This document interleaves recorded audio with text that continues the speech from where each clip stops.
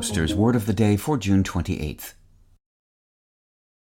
Hi there, it's Julia Louis-Dreyfus. You may know me from my podcast called Wiser Than Me, where I talk to older women and get their wisdom from the front lines of life. I was amazed by how many people told me our show made them look forward to getting older, which is why I'm here to talk about Season 2 of the show. Sally Field, Billie Jean King, Beverly Johnson, Ina Garten, Bonnie Raitt, just to name a few.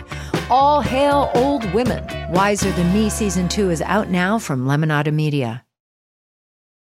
Today's word is fulsome, spelled F-U-L-S-O-M-E. Fulsome is an adjective. It can be a positive term, as when it's used to mean abundant or copious, or full and well-developed, but it has negative meanings too, such as overdone and excessively flattering. Here's the word used in a sentence from the Washington Business Journal by Dan Brendel. The county executive isn't opposed in principle to bonds for housing, but thinks county leaders need to have a more fulsome discussion about trade-offs such debt would require. In the 19th century, the word fulsome was mostly a literary term used disapprovingly to describe excessive, insincere praise and flattery.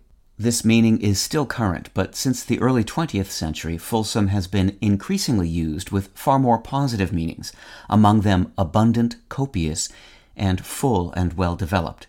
The result is some amount of confusion. A phrase like fulsome praise used today without clarifying context may rightly be understood to mean either abundant praise or excessive and obsequious praise. While some critics object to the pleasanter meanings of fulsome, they are in fact true to the word's origins. When it was first used in the 14th century, fulsome meant abundant and copious. With your Word of the Day, I'm Peter Sokolowski.